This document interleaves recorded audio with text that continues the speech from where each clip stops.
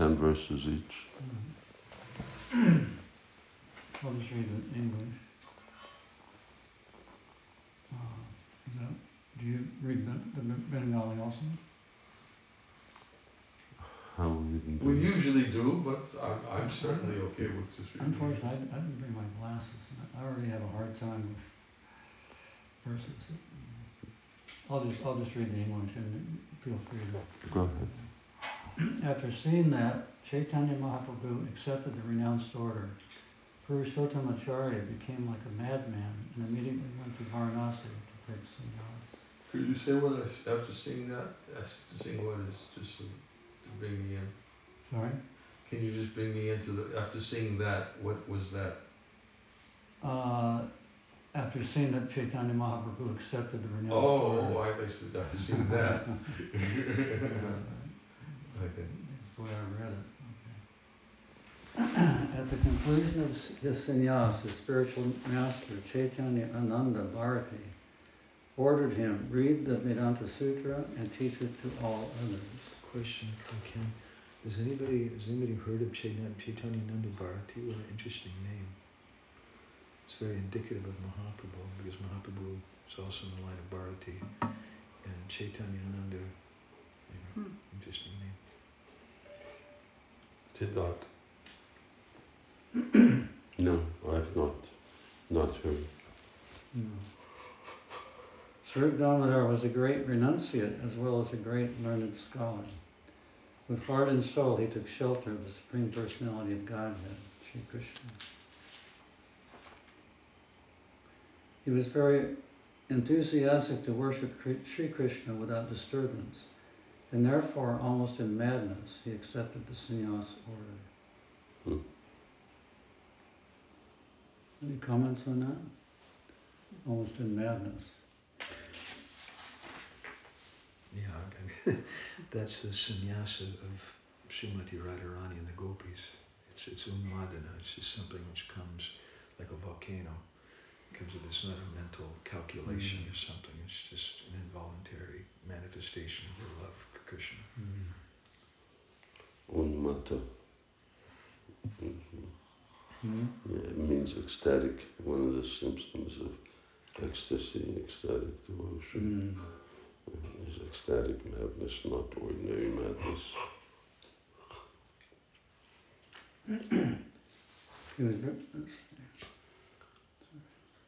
It said Śrī Caitanya Mukul Girna Hare Krishna Divarnika. That's the way Chaitanya Mahaprabhu chanted. Śrī Caitanya Mukha Udgirna. It was Udgirna, which is like a volcano coming in, similar to the word Umada. Upon accepting sannyas, Purushottamacharya followed the regular principles by giving up his tuft of hair and sacred thread, but he did not accept a saffron-colored dress. Also, he did not accept a sannyasi title, but remained as a Naishtika brahmachari. Purport. There are regular principles governing the renounced order. One has to perform 8 kinds of shraddha. One must offer oblations to one's forefathers and perform the sacrifice of Raja Homa. Then one must cut the tuft of his hair called a sika, and also give up the sacred thread. These are preliminary processes in the acceptance of sannyas, and Śrī Damodar accepted all of these. However, Purushottamacharya did not accept the saffron color, the sannyasi name, or adanda, and for this reason he retained his brahmachari name. Actually, Purushottamacharya did not accept the sannyas order formally, but he renounced worldly life. He did not want to be disturbed by the formality of the sannyas order. He simply wanted to worship Lord Krishna without disturbance. Therefore, with heart and soul, he took up the renounced order, but not the formalities of accompanying it. Renunciation means not doing anything but serving the Supreme Personality of Godhead, Śrī Krishna. When one acts on this platform, trying to please the Supreme Personality of Godhead, one is both a sannyasi and a yogi. This is confirmed in the Bhagavad Gita. The Supreme Personality of Godhead said, one who is unattached to the fruits of his work and who works as he is obligated in the renounced order of life, He is the true mystic, not he who lights no fire and performs no work. Just to comment on that translation, why does it say "and"? He is the true mystic. Where and? In the Bhagavad Gita verse, at the very bottom. And who works as he's obligated. And who works as he's obligated. Yeah, why is the word "and" there? One who's unattached to the fruits of his work. And who works as he's obligated. But there's two things. No, the second "and." As he's as long as he runs order, is in the runs order of life, and he's a true mystic. But sannyasi and a mystic are two different things. Why can't they be both in the renounced order of life and a true mystic? Could, but It seems "and" is not needed there. because the sannyasi, cha yogi cha. So, you check for those things. Forgive me. You're tired. I've been in meetings since 8 o'clock this morning. I've been in meetings and I'm tired also. I started at 8, I finished at 6, about 5:34. I just finished now. I was interested in this word virajahoma, that this is one of the regulated principles for entering the renounced order of life. And first of all, it caught my eye because You it's speak a little louder. I can't hear. He's speaking so quiet. I was interested in this phrase virajahoma, which is one of the principles before accepting renounced order. And partly because it is virajaketra in Orissa. Where is that? In the third sentence in the paragraph. One must offer obligations from the sacrifice of virajahoma. So Viraja Devi is a form of Shiva's wife, but I just looked in the Sanskrit dictionary and there's an interesting definition for it. It says that Viraja is a spiritual daughter of a class of Pitris called Susada. It's interesting. Viraja, Viraja, the Viraja Ocean, that's or Viraja River, as it's called, it separates material and spiritual. Kadosh from? When Chaitanya Mahaprabhu on his way to Puri, he went past the Viraja River. Yes, correct. I swam across that with Satchidananda Maharaj once. We were almost drowned. They say whoever swims across that river, you'll never take birth again. There's an island, maybe you've been there, with some very ancient deity of Lord Varaha. Mahaprabhu visited. But that's the place of Viraja Devi. I don't know what that, it was just interesting coincidence. In fact, there's more. On Lord Chaitanya's travels coming, first time into Puri, he goes into the whole area, I think that's called Viraja. Yeah. And there's very famous Varaha deity over there. Prabhupada mentions. Yeah. Have you been there, Maharaj? No. We'll take you someday, maybe. No. It's really very special. There's footprints of Mahaprabhu there also, established by Srila Bhaktisiddhanta. Yeah. It's nice. So many wonderful places. I'm sort of giving up the fact that I've never go to this in any way else except in the mind. And there's an advantage to going to holy places in the mind. There's no noise. There's no waste and distraction and beggars and what have you. You can conceive of it in a very perfect way. No crowds. No crowds. You can be just all alone. No problems with the bathrooms. Yeah. Traffic. Nobody surrounding you, waiting for you to say something to them. Money. You want to continue? So sannyasi cha yogi cha. You want to continue? Continue. Reading? Me? Yeah, you read 5 verses. There's not many purples. Is this hot tea? Yeah. Did you want some? If you wait, it'll get cold. I didn't know it was for me. Well, Would you like some also? Huh? Would you like some tea also? See, I told you I didn't think it was for me. Yes. I got the sniffles. Mint or Ginger. ginger? Mint.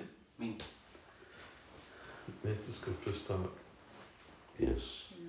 Excellent. Magic. Go ahead.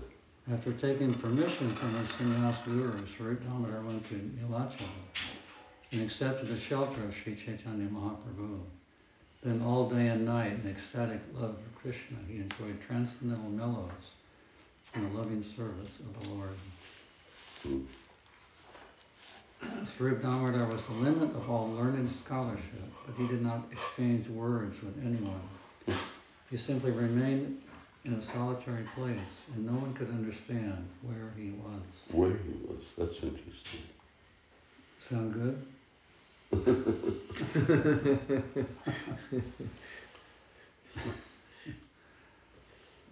Was this before or after Raghunath Das was entrusted to him?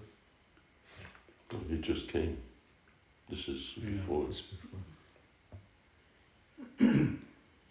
Sri Swarup Damodar was the personification of ecstatic love, fully cognizant of the transcendental mellows in relationship with Krishna.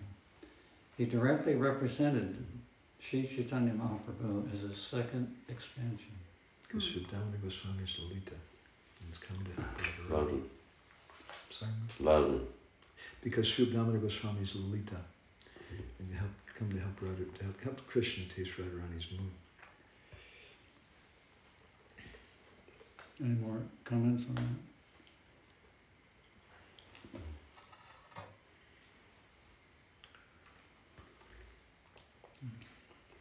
Second expansion. If someone wrote a book or composed verses and songs and wanted to recite them before Śrī Caitanya Mahaprabhu, Swarup Damodar would first examine them and then correctly present them. Only then would Śrī Caitanya Mahaprabhu agree to listen. It's beautiful the function Sri Damodar, Lalita and Sri Damodar is doing, because Krishna wants to taste the mood of Radharani, and he's facilitating Mahaprabhu to do that. And some different people are coming with things, but he's screening it to see if it's uncool for his bhajan mood.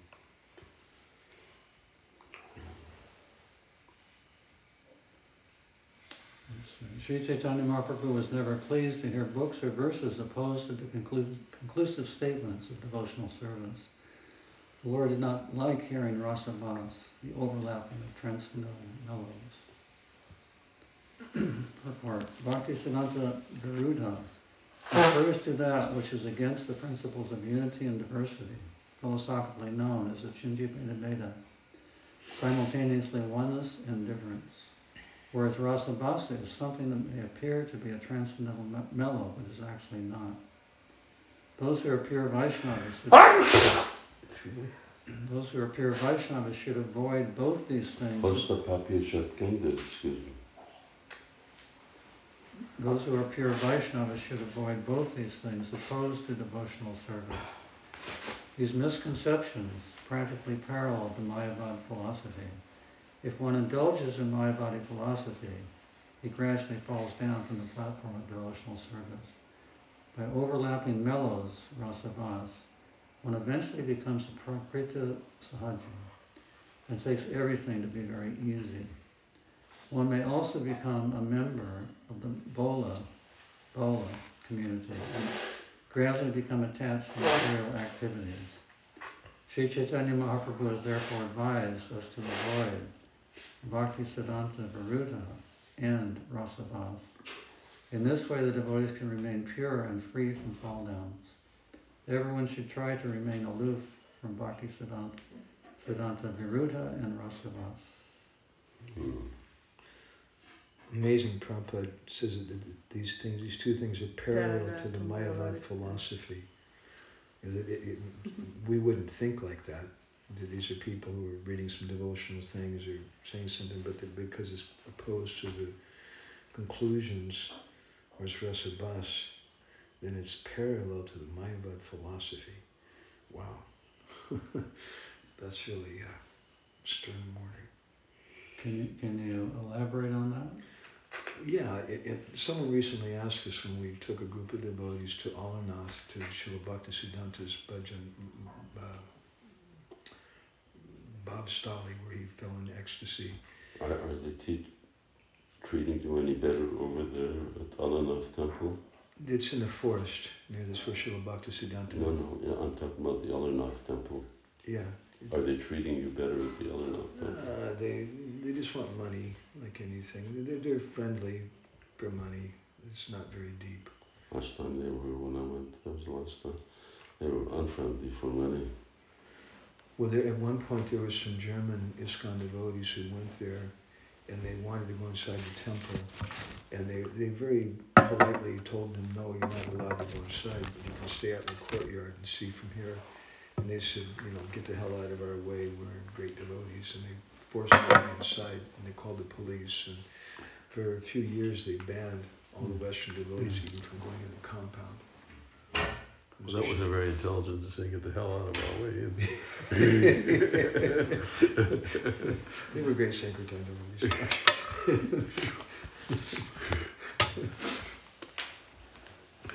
Anyway, we were there, and I can't remember the devotee who asked us this question. He said that he was speaking with some panda, and he was shocked to find that the panda was telling him that Lord Jagannath is Savishesh Brahman with a form. It's Mayavad philosophy. And he said, how is this a panda? And I asked, to answer the question, I asked the devotees, I said, we just did Harinam from the temple out here to the forest, through the village. And how many of you noticed all the tulsi stambas in front of the houses? And everybody noticed. Yeah, it was really far out. I said, did you notice the writing underneath the tulsi stambas? And nobody had noticed that.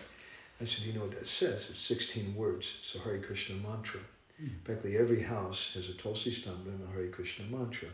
But if you speak to them, and what is their conception, so many of them, they think that Jagannath is Savishesh Brahman or some Mayavad kind of thing. So just because something looks like it's Vaishnava, what is the conception of those devotees? I really see that in Puri. I mean, the Govardhan Mud, the Shankaracharya Puri, they chant the Hare Krishna mantra and they worship a deity of Krishna. And they recite Jagannath Ashtakam and they worship Jagannath and things, but they have this impersonal conception. So Westerners don't really... How is this impersonal conception employed in their practices? I missed that point. How is it poison? Employed. In their conception, they're chanting Hare Krishna, they're worshipping Tulsi, they're worshipping Jagannath and Radha Krishna, but they're thinking that I'm going to merge with the Lord. So that's the goal. That's the goal of it. Right. Even they have some ecstasy. Wow, this is such a wonderful process. If I do this, I'm going to get to merge with the Lord. Thakur describes that, doesn't he? As yeah. Sometimes they cry or roll on the ground and whatever. What's it called? Boy, my memory. He talks about it in Vaishnava Siddhanta Mala. He also talks about it other places. Two types of... it's too late for me. As I better not contribute. My mind is not working. I use these words all the time. They consider bhakti as a means to another end, whereas for us bhakti is the means and bhakti is the end. They consider that you practice devotion, but ultimately you go beyond devotion and you enter into become the object of devotion yourself. That's why Dhyan Chandra Goswami and Gauragovinda Smarachana Pariyati says that Manom Madhye Stito mantra, that our mind should become one with the mantra. And what does that mean? It doesn't mean we just sit and it may mean that we're meditating on the mantra, but it means we should read the Bhagavatam and then just have a conception of Krishna who we're worshipping, and the conception should be that of our Gurudev, which we get from serving. What are the words for shadow and reflection? Abbas and Chaya. Huh? Chaya and Abbas. Yeah. What was the first one? Chaya. Chaya, what's the other one? Abbas. Pratibimba Bhakti Pratibimba. Pratibimba. Oh. That was the word I was trying to remember. Pratibimba Bhas describes this. They perform the chanting of the holy name of the Lord with the idea of this is how I get liberation, bliss. And Bhaktivinoda, you may remember, says that of the two, if you have a tree in the bank of a lake, and there's a shadow, reflection of the tree in the lake, and there's also a shadow of the tree, of the two, the reflection looks better. Right. And he says, but that's pratibimba, and chaya is a reflection of the shadow. The shadow. But he says of the two... Because the shadow's connected, but the reflection's not connected. So it's connected, so it's always better. And sometimes the Mayavadi yogis, they look better than some of our ISKCON Swamis for controlling your senses, but all devotees are always better because they're connected.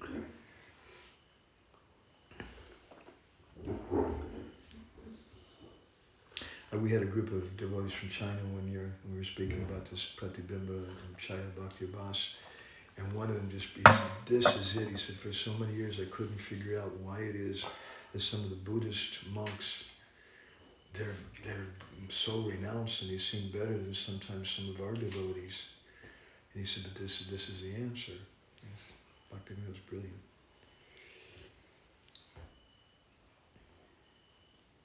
Maharaj, you'd like to read? I finished 10. Oh, this is clockwise. 14. It was the practice for Swarup Damodar Goswami to examine all literatures to find out whether their conclusions were correct. Only then would he allow them to be heard by Śrī Caitanya Mahaprabhu. Purport. Srila Bhaktisiddhanta Saraswati Thakur says that if something impedes the execution of devotional service, it should be understood to be impure. Pure devotees of the Lord do not accept impure principles. Impure devotees accept rasabhas or overlapping contradictory mellows and other principles opposed to the bhakti path. The followers of such impure principles are never accepted as pure devotees.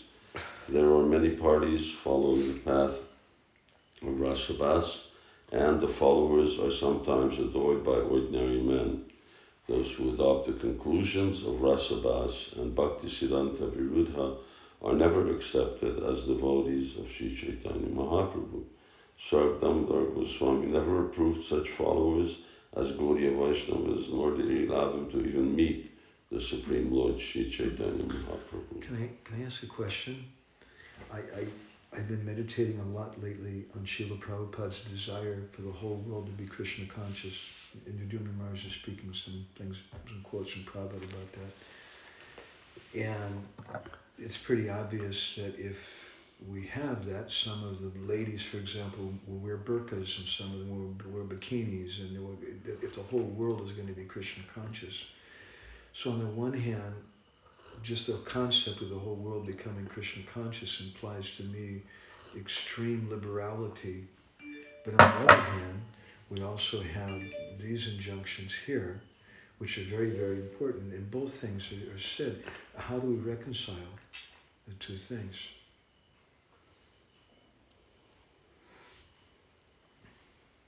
The only way to reconcile it is that I don't know if it's reconciling it, because some people would probably oppose it, and therefore by opposing it, they're not going to indulge in our philosophy. But is that we can only hope that those who wear bikinis become purified and to realize that burqas or covering the head is in the more traditional way is beneficial for and the sake of everybody's consciousness. But it's being recorded and I don't want to get in trouble. Especially if it reaches to... But Prabhupada also said that not everyone's even going to be vegetarian. That? Not everyone will be vegetarian, even. They can be something involved in Krishna consciousness. And Garuda is a non-vegetarian Vaishnava. But he's a pure Vaishnava. Yeah. But they're well, how? I don't see us doing it. Right. It's like, how did Yudhishthira Maharaj get the throne for 30 years and Parikshit Maharaj for just about the same amount of time before everything started again decaying. It took Krishna's intervention to inaugurate the whole Kurukshetra war and to actually eliminate all of those, because in one sense, the Kauravas couldn't do it. I mean, they just lived along with them, and as long as they lived along with Duryodhana, you're not going to give the world a chance at Krishna consciousness. And it's only if Yudhishthira Maharaj gets into power. So see what we've achieved. But what about the verse Yashasti Bhakti Bhagavati Kinshana? That. Well, if they become devotees, they'll develop all good qualities. And a person who has good qualities would never think of slaughtering an animal. It's just getting people around to that life change, that they're going to take up Krishna consciousness, or that there's a lot of people who are, giving up slaughtering animals and they're not taking to Krishna consciousness. So even just a certain level of piety has its effect, provided that then ultimately people take to Krishna consciousness. Otherwise, the piety won't hold. I was suggesting to someone about this yesterday that we have to follow Srila Prabhupada, and we have our particular line, but at the same time, if you go to Konark, if you go to the Jagannath Mandir, if you go to the Amarnath temple, there's erotic sculptures on the outside of the temple. And there's traditions. In Krishna book, it's mentioned Kubja had certain pictures on the walls in their house. That's there, but it's not our culture. Our culture is Prabhupada. There's prostitutes in Dwarka, there's so many different things. I was suggesting that we should encourage people, and some people they're going to go in that direction, and it's actually good if they become attracted to Krishna through those things. But we're hoping, as Maharaj said, that they're going to become further purified and come to a higher standard yet. It could take it will take multiple lifetimes for, the bikini wearers and people taking drugs and so on. So I think for ourselves, we have to be very strict and faithful to Prabhupada's injunctions, but at the same time, very broad-minded if we want to fulfill Prabhupada's desire. And just accept. It's like I hear sometimes devotees complaining. For example, some people were complaining about the Bhaktivedanta Hospital in Mumbai and saying ISKCON shouldn't be doing this. And I wrote to them, I said, this is not ISKCON. This is a group of private persons. And still they're going back and forth. And finally I told them, I said, this is Varnashram Dharma. And it just made them quiet. But that's what's going to happen. Some people are going to want to hire some people to cook and offer something in front of a picture and feed 10,000 children or something. And that's really maybe not what Srila Prabhupada wanted for our society, but somebody's really excited by that. And that's a pious thing for them to do. It's beneficial. We don't want to discourage it, but it may not be what our core ISKCON program is. That's my humble thought. Well, Varnashram, that was Prabhupada's program. Varnashram is the system of engaging all kinds of people and gradually bringing them to pure devotional service. And that really needs to become the social system. How Varnashram becomes the social system when it's not even ISKCON's social system. So we need to be setting the example. And until ISKCON's really willing to do that, and then figures out how, because a lot of people aren't going to buy into, the rights and obligations that Varnashram places upon them. It just seems to me like it's such a complex thing. And we're living in such a unsubmissive time where everyone's got the right to say anything, think anything, and people are going in all different directions. During Prabhupada's time, most of the movement, mostly Krishna conscious devotees, were very submissive, and then the Prabhupada now, GBC, who cares? Gurus have different opinions, devotees have different opinions. So Krishna really does something that actually shakes the world up. They're already frustrated with leaders. They're fed up with the political leaders of the world. Other people, they don't have a real alternative. They just keep getting more of the same. Tendency is there, more and more vegetarians and vegans, but on the other side, meat eating is on the rise, just by the quantity of meat that individuals consume in places like India. So many people becoming meat eaters. So I'm curious to see what Krishna will do, that people really think that they have to do something, and how is it that they're going to click into us? I've read Christian organizations. They're all planning for this Armageddon, where everything's going to really fall apart, and how Christianity is going to really take over and become the way it was, who knows, in the beginning of Constantinople and so on. We don't have a plan. We don't believe that there's going to be, any kind of world change. We're not preparing our devotees. These people are really prepared in many ways, multiple ways. Do they give a date for that? Say? Do they give any dates for the Armageddon? I don't know about dates, but the fact is they're preparing. They've got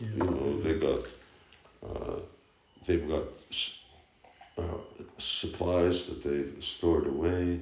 They've got a whole system of governance, how they influence the government. They've got a vision as to how they would like to see the world governed. Are they stockpiling weapons? Well, in America, everyone's got weapons. I'm talking about the world. America's America. I don't know. I'm trying to get my hands on some. All I've got is my bow and arrow. I had an interesting experience a few years ago in Vrindavan. We gave a Bhagavatam class. It's always kind of a challenge during Kartik time, the class, because you don't know most of the devotees. It's a little hard. And it was about Vanashram and Bhakti, the verse. And I spoke more on the Bhakti side, which was my memories of stress. And everybody seemed happy. And then at the end, one devotee jumped up and challenged me. He said, but we can't chant Hare Krishna. Prabhupada said we have to do Vanashram and this and this. And what do you say about that? And I just told him the honest truth. I said, well, this is a really controversial thing. And some different devotees say different things. I have personal feelings about it, but I'm not going to get into that here. But what I'm more interested in, I think, is how can we get on the same page? Because if we talk about Vanashram, it means there's a certain social conception which is shared amongst the devotees. And how can we accomplish that? That to me, that's the real question, rather than fighting over the particular details. What's the pathway to get there? And I suggested that we need to have Vada discussions, open-minded discussions. We hear back and forth and we discuss things so we can have a certain set of values. Because we have so many different values, as you're saying, Mari. Some devotees thinking, what's the problem if you've been married 5 or 6 times? I know senior devotees like that. What's the problem? Mm-hmm. And in one sense, you can say bhakti, it's not. But if we talk about Vanashram, of course it's a problem. But we're not on the same page. There's so many different values. Yeah. And then what's the consequence of getting married 5 or 6 times? Because one thing is, it's not right, but what's the consequence? Because you have no society unless you have consequences. Laws means you do this or else, because that's the Kshatriya's business. Mm-hmm. So what's the consequences? And that, yeah. I was in Tripura once giving a class in a small village, a program we were doing, and we finished the class, and all of a sudden I heard some woman screaming, like she's being brutally murdered, kind of screaming. It's very disturbing. And I sent her assistant to go find out what's happening, and he came back and told me that some man had come back to his home and caught his wife with another man. And the woman screaming was there because the whole village were on the same page. The whole village gathered together and they were pushing that woman out. She was losing her husband, her home, her parents, her friends, her children. She had no money, she had nowhere to go. Maybe she can become a prostitute. It's a heavy, heavy thing. I'm not suggesting that that's the proper value, but what struck me was that the entire village had the same value system. And they were together. You couldn't do that. I don't even here in New Brajadam. I'm sure there's been some other kind of things. And different devotees will have different feelings. No, here it's not. It's the same, okay. Here it's In general, in ISKCON. Yeah. It's a problem. We have a problem in ISKCON, and that's one. And other things that are really going to define, because ultimately it's Shastra that defines what makes Varnashram, because everyone's got rights and obligations. We're hungry. Everyone's got rights and obligations, but they're just all speculation. And they started off being religious because they started off based on Christianity, and then gradually, they're, although here in Hungary, they're trying to be conservative. It's like in other places, same-sex marriage and some other things, legalizing drugs and alcohol. Yeah, you were saying about the liberals, it's good that many people become vegetarian, but most of the vegetarians are into the same-sex marriage and abortion and all kinds of crazy things. Left wing is worse than right wing. And then the conservatives, so that they're hateful of anybody who's not a Christian. A lot of times, we don't agree with either group. Yeah. There's a We're beautiful. 9:30. No. With it, we started at 8:30. Oh, okay, yeah. There's We're ending at 9:30. Yeah. a beautiful verse, a prayer by Sir Damodar. At 119, I was hoping we could get to that. You mean, you're saying let's move on. Okay, let's move on that far.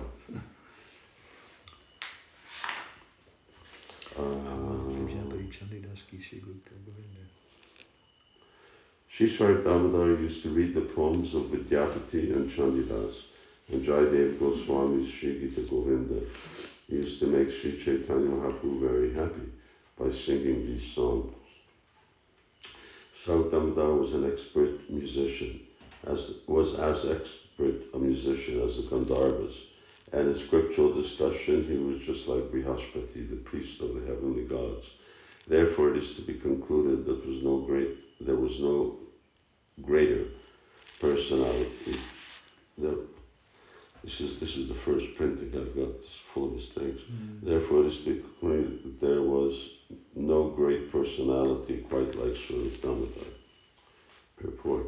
Śrī Damodar Goswami was very expert in music as well as Vedic scriptures. Śrī Caitanya Mahaprabhu used to call him Damodar because of his expert singing and musical skills. The name Damodar was given by Śrī Caitanya Mahaprabhu and added to the name given by his sannyasi. He was therefore known as Swarup Damodar or Damodar Swarup. He compiled a book of music named Sangita Damodar. We've been looking for it. Huh? We've been looking for that for years. Sangita Damodar. Sangita Damodar. What does what is the name Damodar? How is it connected to music? Singing and music. Yeah, I was thinking the same thing. You have anything on that? Yeah, that's a good question.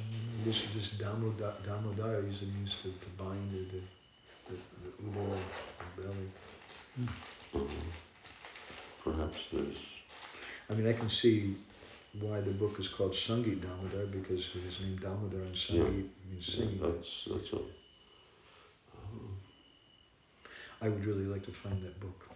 We've been. Well, I'd imagine his books were all together, what to speak of his other notes on Chaitanya Mahaprabhu. Yeah, sure. And they're all gone. There is a Sri Damodar Kadacha Prabhupada mentions. I have in our library.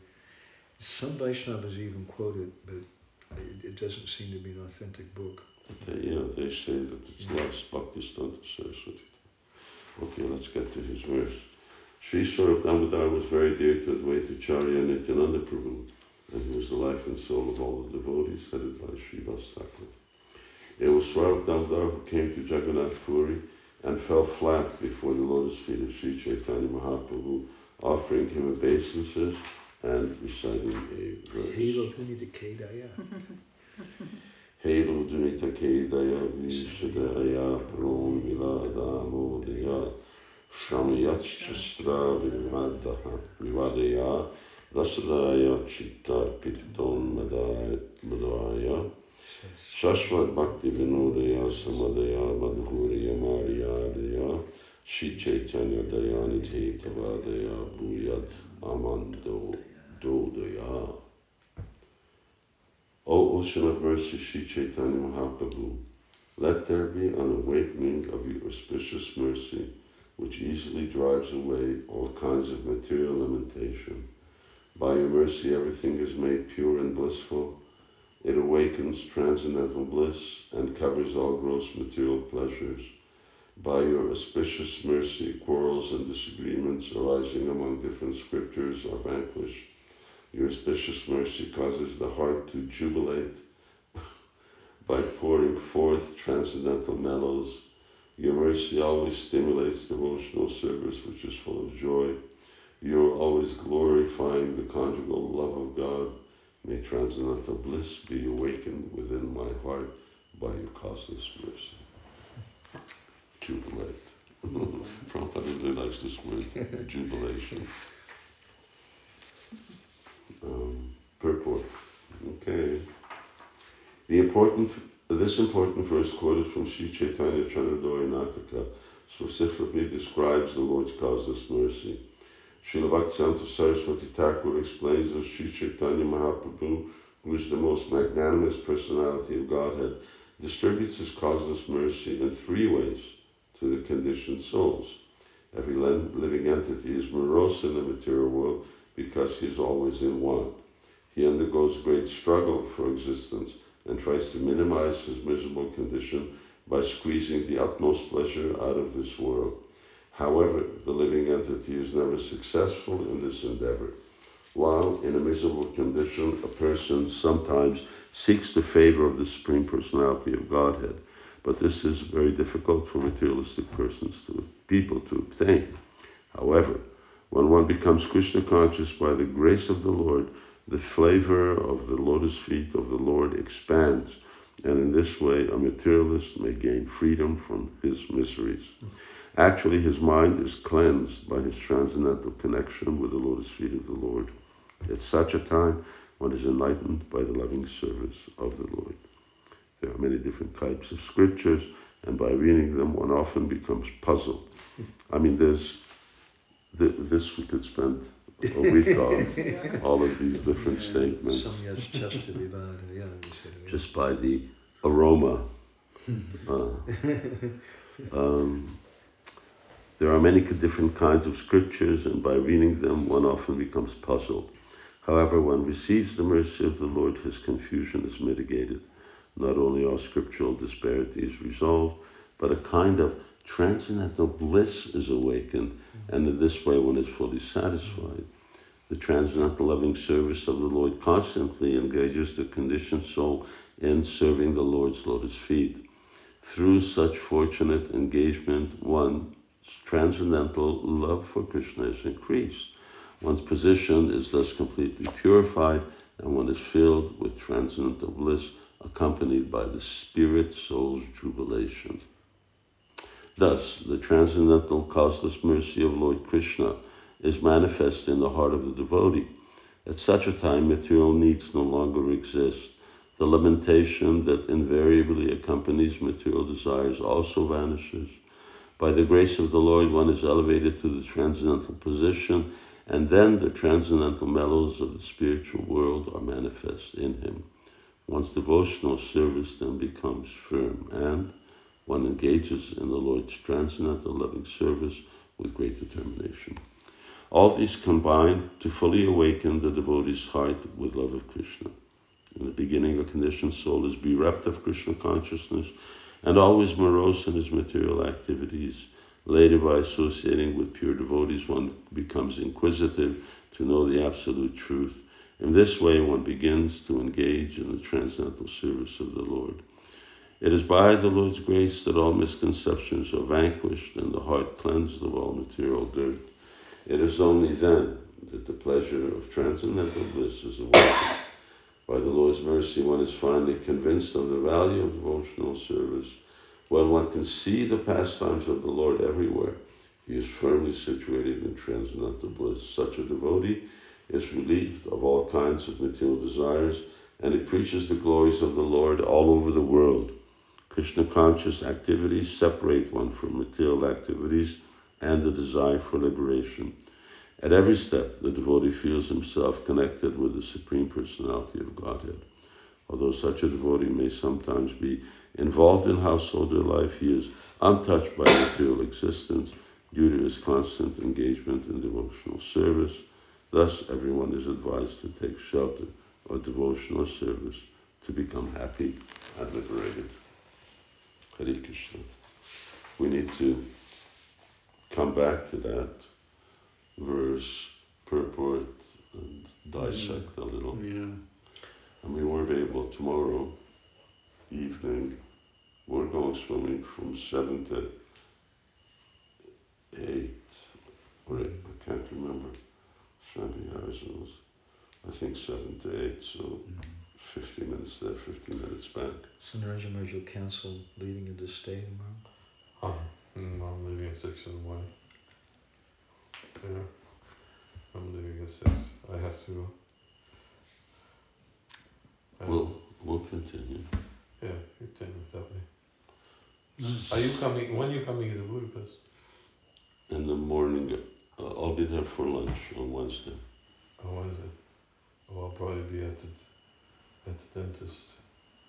10 o'clock morning. In the morning. Rasa again? Rasa, yeah. She's gonna. Said it'll be 2 to 3 hours.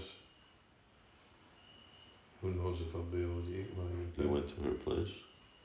I went to get my teeth cleaned, yeah. It's nice, isn't it? So, wow. Thought I was in a restaurant. Thought a plush restaurant, you know. Waiting for the waiter to come over and It's out of this world. Yeah, she's going to she's going to take all the, I forget what they're called, those fillings. Amalgam. Amalgam, yeah.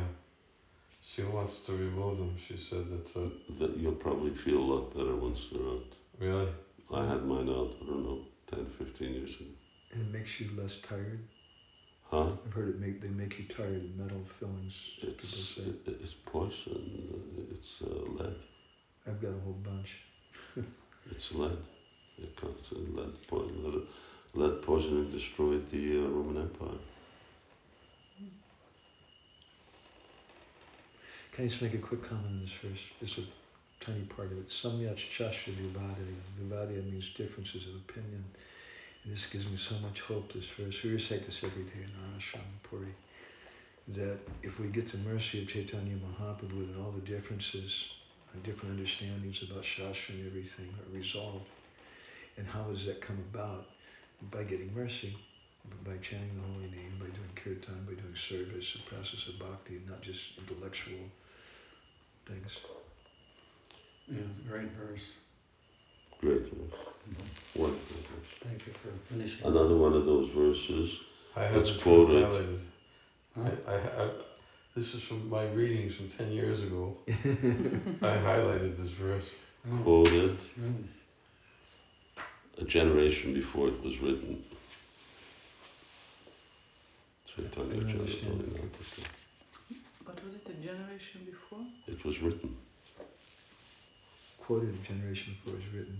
What does that mean? Because it's Caitanya-caritāmṛta. That's Kavikarna. Kavikarna. And he's not even born right now when this is being quoted. Dinabandhu Prabhu gives a great explanation of this. He loves his verse, he picks it apart and gives word for word meanings and things. Dinabandhu is great. Really, really fantastic. He was here for Radhastami, I don't know when. He gave the most. It wasn't like some kind of super rasika thing. It was Siddhanta, and he mixed a pastime, but it was fantastic. Prabhupada also, in his talks. It was. How long ago was that? How long ago was that? 4 or 5 years. I heard he's having challenges with memory right now.